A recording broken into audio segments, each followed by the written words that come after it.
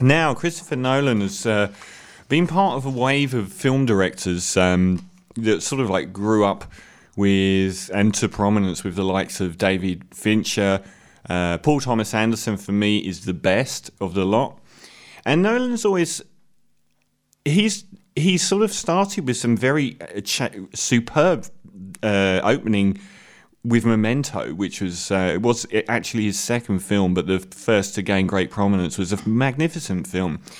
It's the one where Guy Pearce lives the entire movie in reverse and has no memory. It's an incredible film. And then Insomnia he remade with Al Pacino, which I'd like, some people don't. But since then he's moved very heavily into mainstream commercial blockbusters, but also has made mainstream commercial blockbusters that are very cerebral. Film. I mean, to get a film like Inception, imagine explaining that you wanted to spend $200 million making that. And they've been very, very successful. Obviously, the three Batman movies, particularly the last two he did, were billion-dollar movies. I think Inception was. Interstellar was a bit of a flop. It had some heady ideas, but it just didn't really convert them in the same way that, say, Inception did. For me, if I've had a problem with his filmmaking since he's gone onto the large canvas, it's that there's too much.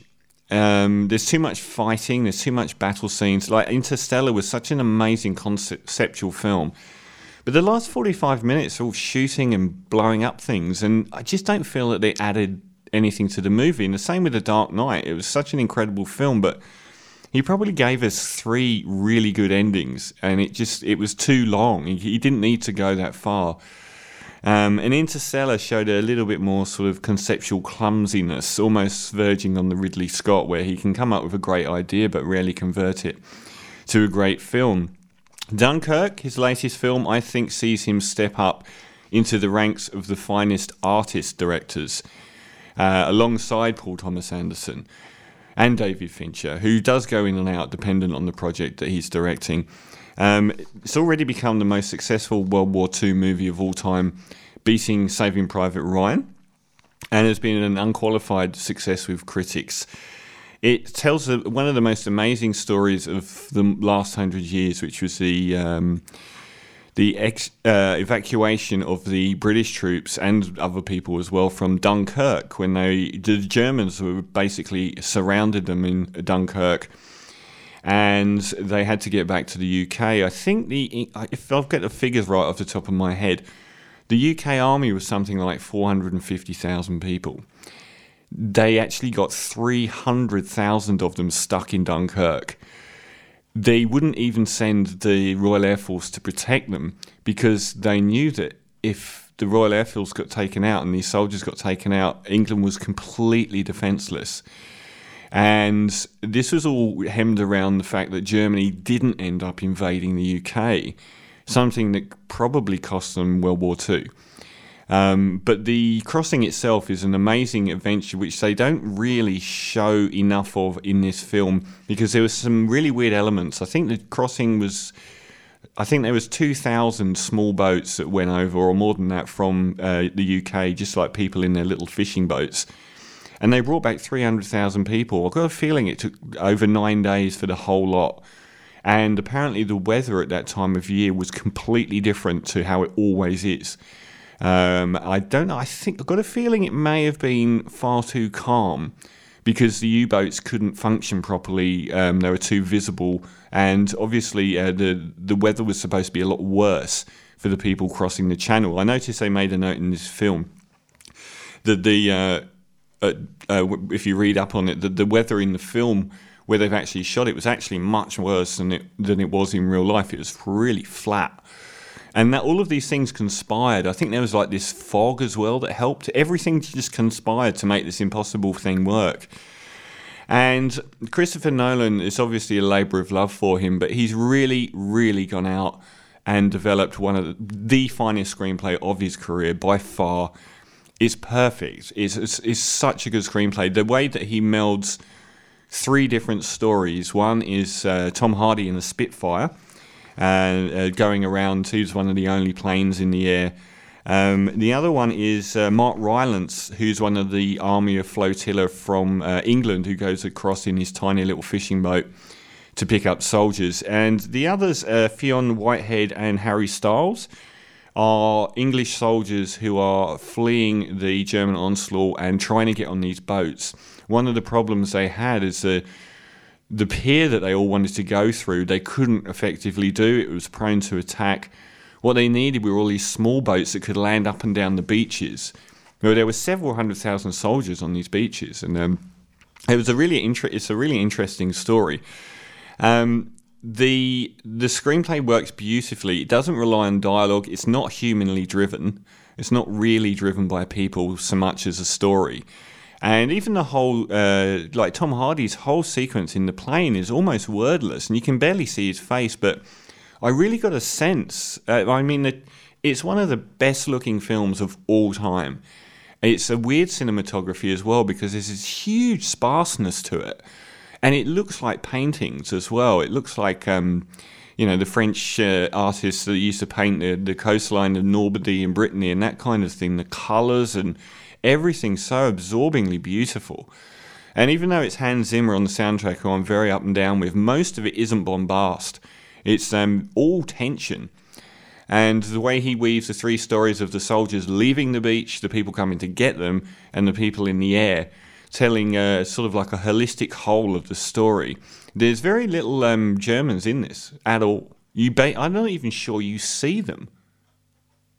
I'm just trying to think. I know you see German fighter planes, and the Battle of Britain sequences that they do over the Channel are stunning and very hypnotic as well. But I don't remember seeing much in the way of German soldiers at all. In the initial battle at the start, you don't even see who's shooting at the British soldiers at all.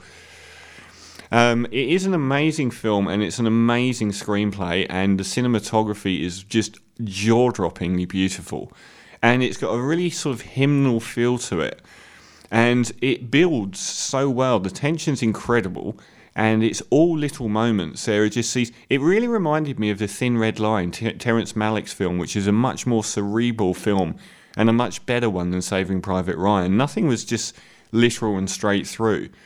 For the most part, he avoids what Spielberg ruined that film by being so noble and worthy and black and white about things. Here, it doesn't really work like that at all. And it's all the individual moments that build, all of the different sort of moments where, there are ships sinking or just these incredible visual moments that just stick with you afterwards. The heartbreaking thing for me, though, is it is so close to being an all-time classic masterpiece. And it just falls down a tiny, tiny bit. And where it falls down is people.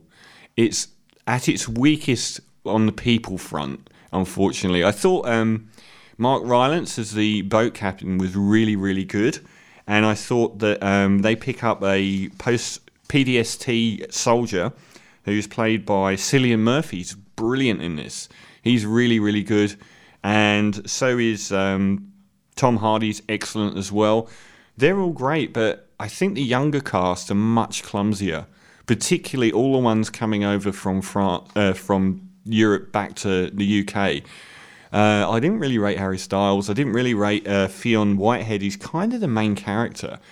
I thought their acting was occasionally clumsy and just not in the same league as the best people. And they were very thinly drawn characters. There wasn't a lot of substance to the characters themselves, and the film could have used a really humanized element where there was a lot of your sort of heart and soul was in the characters, which it was for me with Cillian Murphy and Mark Rylance and Tom Hardy, but I didn't feel anything for the people fleeing Europe. They could have been anyone, and I didn't think their acting was that great. So that's the only downside with this movie. It kind of is a story about people, so that's not that small a downfall either, because it is a story about this exodus of people. But as far as filmmaking goes, it's astonishing, and his best, especially compared to films like Inception and The Dark Knight, where there's just too much. He could have done half as much in those films and ended up with better films. Here, he doesn't put a foot wrong outside of the people. Every shot is beautifully framed. He feels like a different director. I really feel like he's come of age with this movie. I'm going to give Dunkirk obviously it's a very simple story. There's not really a lot of plot to it. I'm going to give Dunkirk 9 out of 10. I think if the people were as good as cinematography, I could have gone for a 10 even, if it had worked on every level, because it is quite an achievement in filmmaking. But you can't do that when you've got a story about hundreds of thousands of people, but you don't really care that much about the people. And like I said, I don't know why they didn't put a bit more effort into fleshing these characters out. Even the good characters are still pretty two-dimensional. They don't have a lot of substance to them, but it's still it's an amazing film. So 9 out of 10 for Dunkirk. And this is from Ben Frost, who's an Australian noise music composer.